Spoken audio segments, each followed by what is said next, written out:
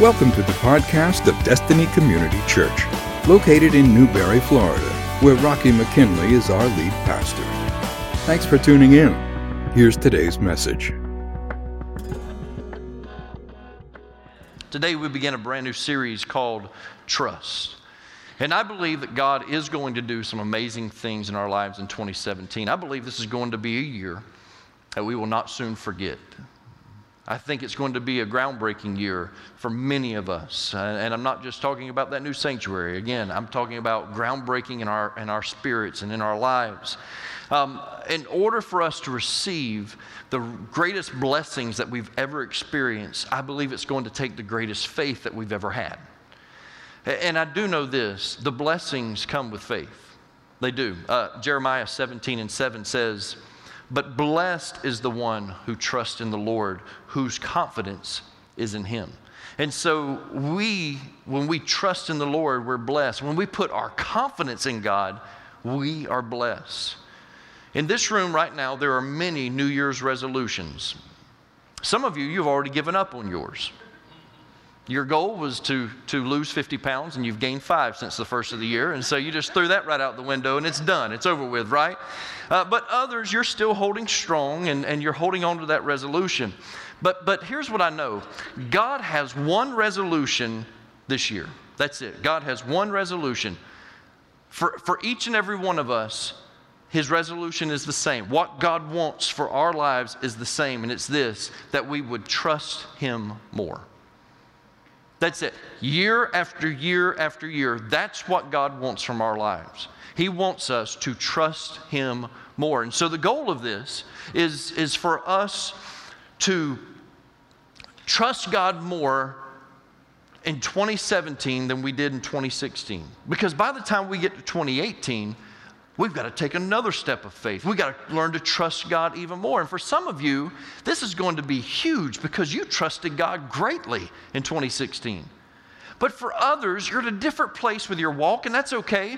And it's going to be baby steps. It's just learning to trust God in those first baby steps of your faith. And that's okay. But just know this. You have to keep walking with God. You can't stand still. You can't trust God the same way this year as you did last year, or next year the same way you did this year. You've got to continue to grow in your faith and continue to trust God more and more and more. And so that's what God wants out of our lives this year, for us to trust Him more. I once had this nice barbecue grill that stayed on my back porch. It was nice. I don't know how many burners it was, but big stainless steel grill, and it was really nice. And for about 5.5 years, it was on my back porch, and I noticed around the bottom edge of it that there was some surface rust around the bottom, and I thought, well, I'll eventually get to that, nothing that a little wire brush, a little sanding, and some Rust-Oleum or something, just easy to fix. But it was on one of those things, or one of those lists, those I'll get around to it lists that you never get around to. That's what it was, and I never got around to it. I never thought about fixing it. And so I remember this one day, I was in my backyard, and I was pressure washing the fence in my backyard. And I got done fairly quick, and I turned around, looked at my porch, looked at the concrete up on my porch, and I thought, that needs to be pressure washed. So I go over there, and I start pressure washing the concrete on my back porch, and I moved my grill. It had wheels, and I just wheeled it out of the way, and when I did, I noticed this big stain, this rust stain on the concrete underneath my grill. And I thought, uh-oh, this is more serious than what I thought. This is more than just surface rust now. And so I took the grill and I lifted it up off the concrete onto the grass. And when I did, it felt like the whole bottom of this grill fell out. One wheel was just left there, just detached from the rest of the grill. There's just a hole in the bottom of my grill, and there's no way this is there. And when I put it on the grass, now it is sitting, it's a word that I learned, it's called cattywampus. Anybody ever heard the word cattywampus? I never thought it was a word. I actually had to look it up. I was taught this word by our administrative pastor's wife, Deanna. Deanna taught me the word cattywampus, and she's an English teacher, so I thought, this is a good word to use. And And so cattywampus. Now, cattywampus is some kind of beast too. I looked that up, and I don't know what that is. But cattywampus is when something is just not sitting. It's just not sitting quite right. You know, it's off balance. It's crooked. It's unstable. It's cattywampus. So when I say it like that, now you understand the word cattywampus, right? So my grill was now cattywampus. It just looks strange. Obviously, I had waited too long to fix the surface rust, and now it was fully rusted out on the bottom of this grill. The top was fine. The top was okay, but this grill would never sit up straight ever again. Surface rust is flaky and friable, and it provides no protection to the underlying metal. Surface rust, when left unattended, it will cause more destruction to what is underneath.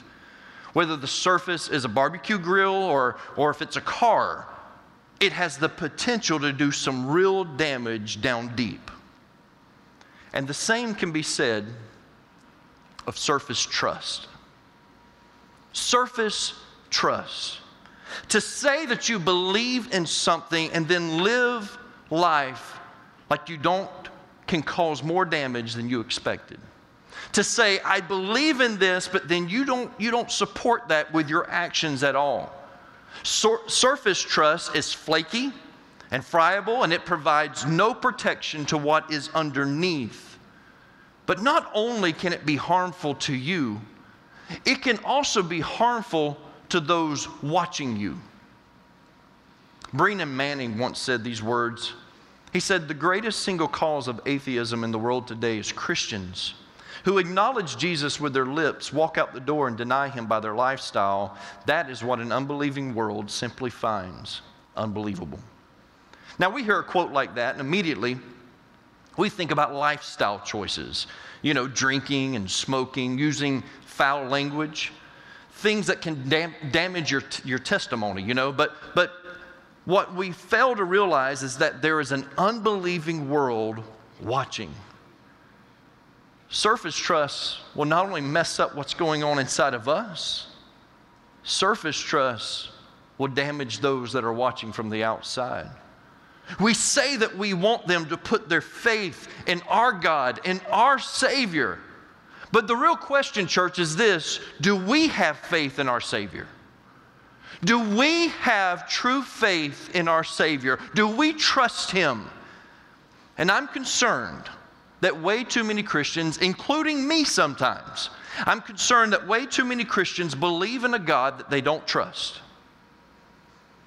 That we acknowledge Him, we talk about Him, but the way that we live our lives says that we don't trust Him with the outcome of our lives.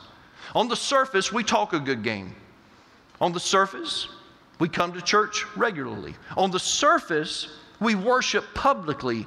On the surface, we say what we are supposed to say. Some of us, we've really got the church lingo down. We know how to talk Christianese. We've got it. We get it. We understand what all of that is.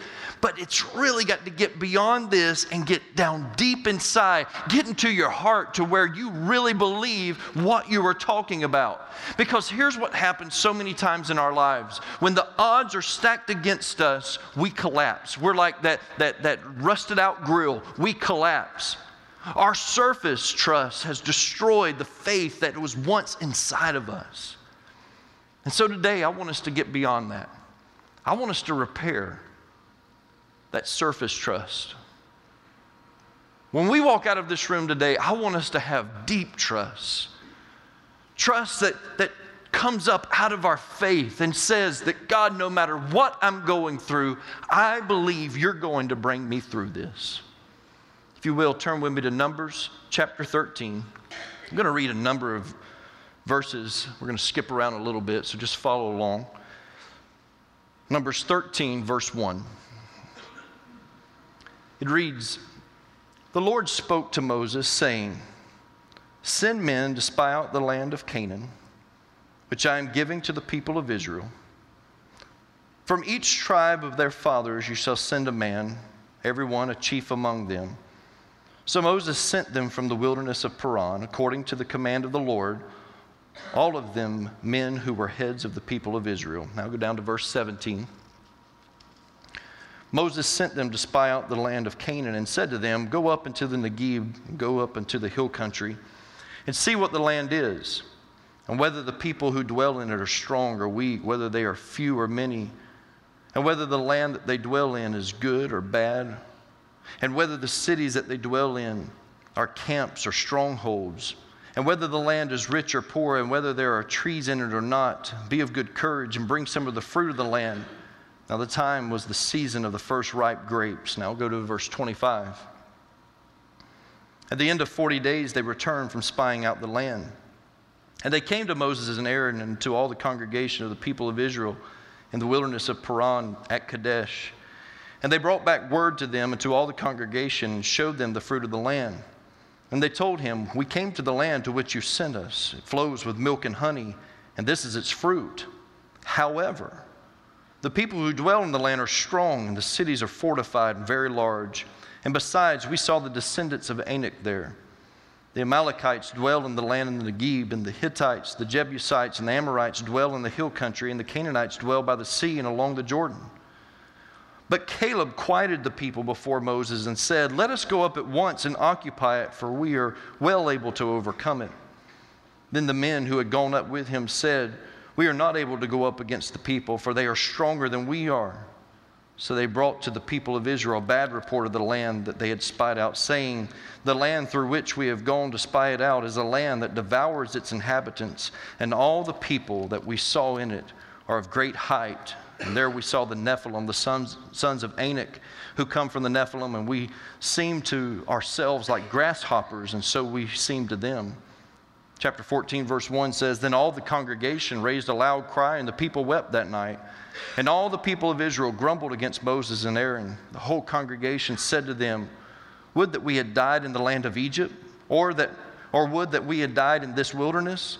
Why is the Lord bringing us into this land to fall by the sword? Our wives and our little ones will become a prey. Would it not be better for us to go back to Egypt?' And they said to one another, 'Let us choose a leader and go back to Egypt.'" The English word that we use for trust comes from the Old Norse word trista, meaning to rely on or have confidence in. Trust. Trust is something that we experience with friends and family, with our spouse. Trust is something we experience with a good job. We trust that it's going to provide for us, to give us the paycheck that we need, the finances that we need. Trust is used in so many areas of our lives and things that we rely on, that we have confidence in. Throughout their relationship with God, Israel had a tough time trusting Him. Even though God had proven Himself faithful time and time again, they wouldn't trust Him. They had trust issues. But God had been so faithful. I mean, it was there at the Red Sea where Pharaoh's army was closing in on them that Moses raised the staff of God and God parted the waters. And they entered in on dry ground, walked through, and when Pharaoh's army entered, God let the sea collapse and drown them. God was faithful there at the Red Sea. When they were thirsty, God allowed water to come from a rock. When they were hungry, God gave them manna from heaven and quail. It wasn't that God had not been faithful. God had been faithful time and time and time again. But humanity has always had a problem trusting God no matter how faithful He is. It's interesting to me that in this particular passage of Scripture that God sends them to spy out the land. God does things so different than I do. God does things very different for me as a parent, because I can tell you that there's moments when I just want my kids just to jump in, you know. It's that perfect example of the father standing in the pool and the child standing on the ledge of the pool, and the dad says, just jump in. You want them to learn to swim, and so just jump in, just come on in and I'll catch you, you know. And you don't share with them all the dangers, the risks that are involved there. I mean, you don't tell them that you ate just 12 minutes ago and you haven't sat out of the pool for 30 minutes. You could get a cramp. You could both drown in the bottom of the pool. You don't tell them all of that, you know. There are risks involved with this. And so you don't lay it all out. No, it's just jump in and I'll catch you. Don't think about it. Just jump and I'll catch you. But that's not what God does here. God says, before you jump in, I want you to see what you're getting yourselves into. So send spies, send 12 spies in. Let them go check out the land. That way they can bring a report back to everyone else. It's just interesting to me because if I'm God, I'm just saying, oh, I've given you this land. You guys go take it. And when they get in the middle of the land, all of a sudden the armies are coming against them and they have no choice. It's fight or die. And so you're just there, you're thrown into it. And there are times that I know God just kind of throws you into the battle and it's fight or die. You just have to do it. But in this particular moment, this is not what God does. God says, I want you to go check out the land. Go spy it out. Go see what you're getting yourselves into. And sure enough, they check it out, and it's overwhelming. It's overwhelming to the point of exaggeration. We seem like grasshoppers in their eyes and our eyes, just exaggerating. There are armies. There are fortified cities. We cannot conquer this land. And it was only 2 of the spies that said that they could. And because of that, an entire generation would have to die off before that nation would be able to enter into the promised land. It cost them 40 years because the people believed 10 spies that said, we can't do it. You see, if they wouldn't have known what they were getting themselves into and they walked in and just started defeating armies, because it's fight or die, then it looks like they are a great nation. And when something like that happens, then you have no need for God in the equation, or at least that's what we think. We don't need God. Look what we did. But God said, no, I want you to see what you're getting yourselves into, because it's going to be overwhelming. And at that moment, you're going to have to learn to trust God more than you trust anything else. You're going to have to learn to depend on Him more than you depend on your next breath, understanding that even your next breath comes from Him. If I can understand everything that is going on in my walk with Christ, then I've reduced my God down to my size. If I can understand everything that I'm going through, if I never experience the dark and lonely days, if I never experience those times when I can't see what's going to happen, then I have no need to trust Him. I have no need to put my faith in Him. I've realized in my own life that it's important to have parts of my life that are buried in mystery. Things that I don't get, things that I don't understand. Walking in the unknown is as important as revelation and understanding. And we all know that revelation and understanding is part of God's Word. It's part of what He wants for our lives. But I'll submit to you, church, that it's as important to be able to walk in the mystery of life and not understand it and not get it and not understand what's going to happen and how this outcome is going to be. Proverbs 3 and 5 explains it all. Trust in the Lord with all your heart and lean not on your own understanding. Whatever you choose to lean on is what you allow to support you. If you choose to lean on your career, that's what you choose to support you. If you choose to lean on human relationships, that's what you choose to support you in everything within you.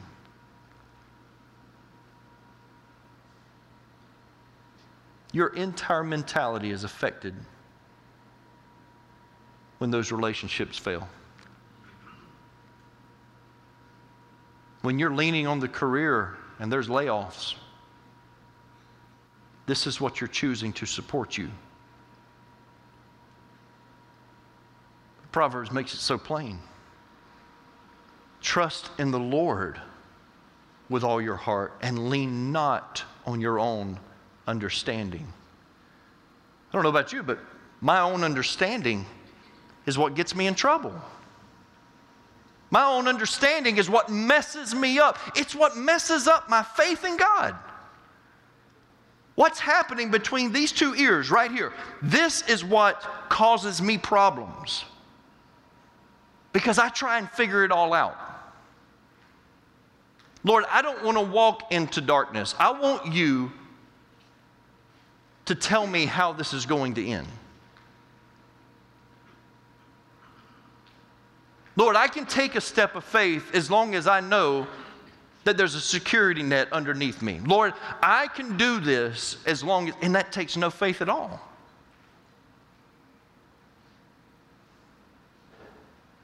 Faith is the substance of things hoped for, the evidence of things not seen.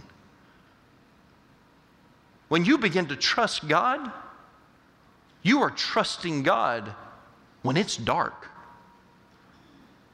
You're trusting God when there's no way out. You're trusting God when there's no breakthrough. You're trusting God when it's hopeless, helpless. You are trusting God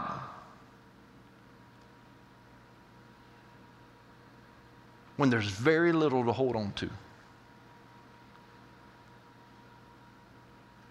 That takes faith.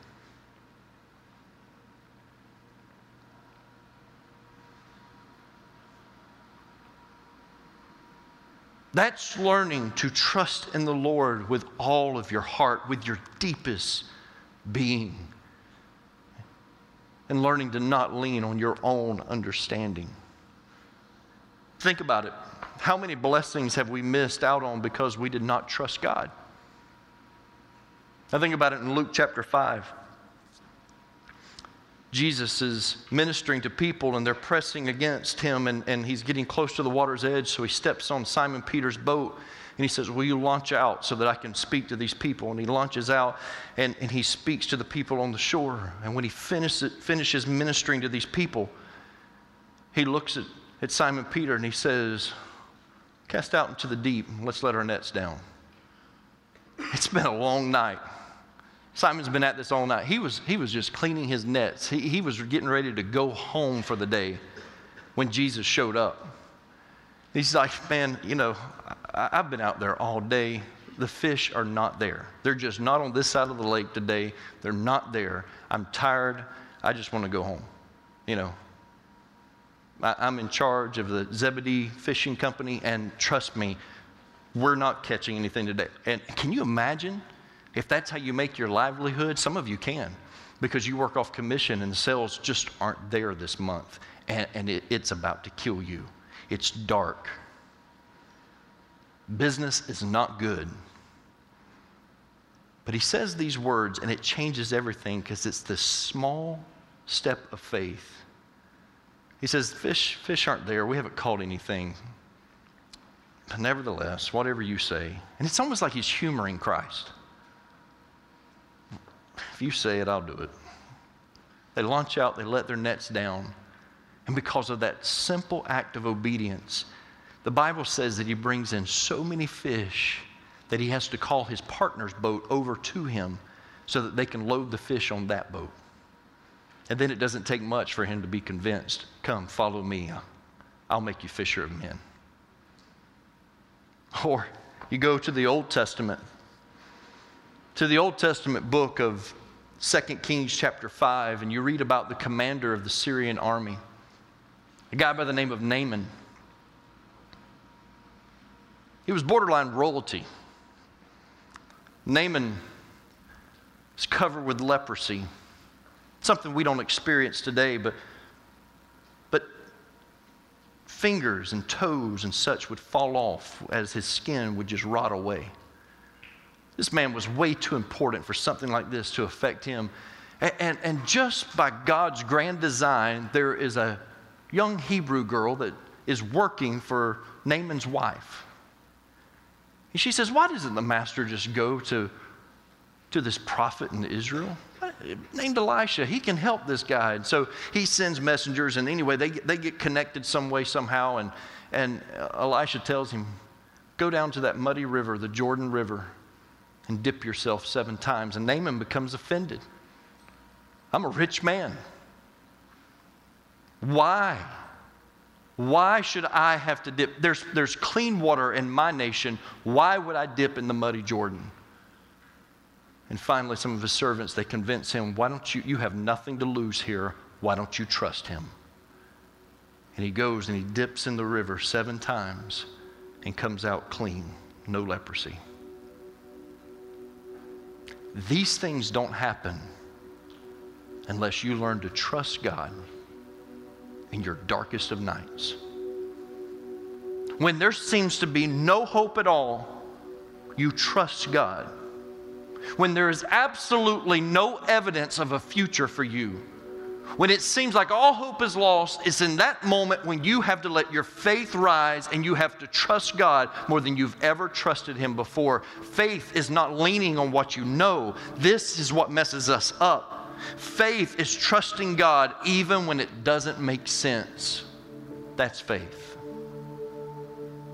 There was a television program that preceded the 1988 Winter Olympics. This TV show featured blind skiers being trained on the slopes. Each skier was paired with a sighted skier, and the blind skiers were taught on the flats how to make right turns and left turns. And when they finally mastered that, they were taken to the slope where their sighted partners were skiing right beside them, and the sighted partners would call out, right, left, left, right. And the blind skiers had no choice but to trust their sighted partner to get to the bottom of that slope. It was either going to be complete and total trust, or it was going to be a catastrophe. And they chose to trust them. Sometimes I think it's the sighted that have a harder time living by faith. It's those of us that have a mind, which is everybody in this room.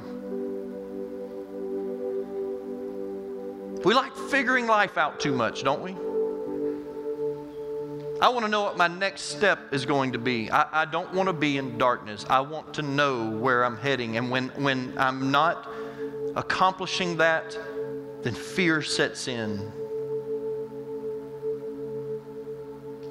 And that's when trust has to rise. Faith in a God that you cannot see, but He's never lost sight of you. That's where you have to get. It's not easy, but it's always rewarding every time. It's always rewarding. Today is just a foundation for what we're going to talk about over the next 3 weeks. God is going to challenge us in some areas of our lives to trust Him more than we've ever trusted Him before. But it has to start right here in this moment. Trust, even when it doesn't make sense, is what faith truly is. Faith is not showing up to church on a Sunday. Faith is not singing a couple of songs. Faith is not carrying your Bible or even reading your Bible. Faith is trusting in God for the outcome of your life. Thank you for listening to the podcast of DCC. We pray you have been blessed by today's message. We would love to meet you in person.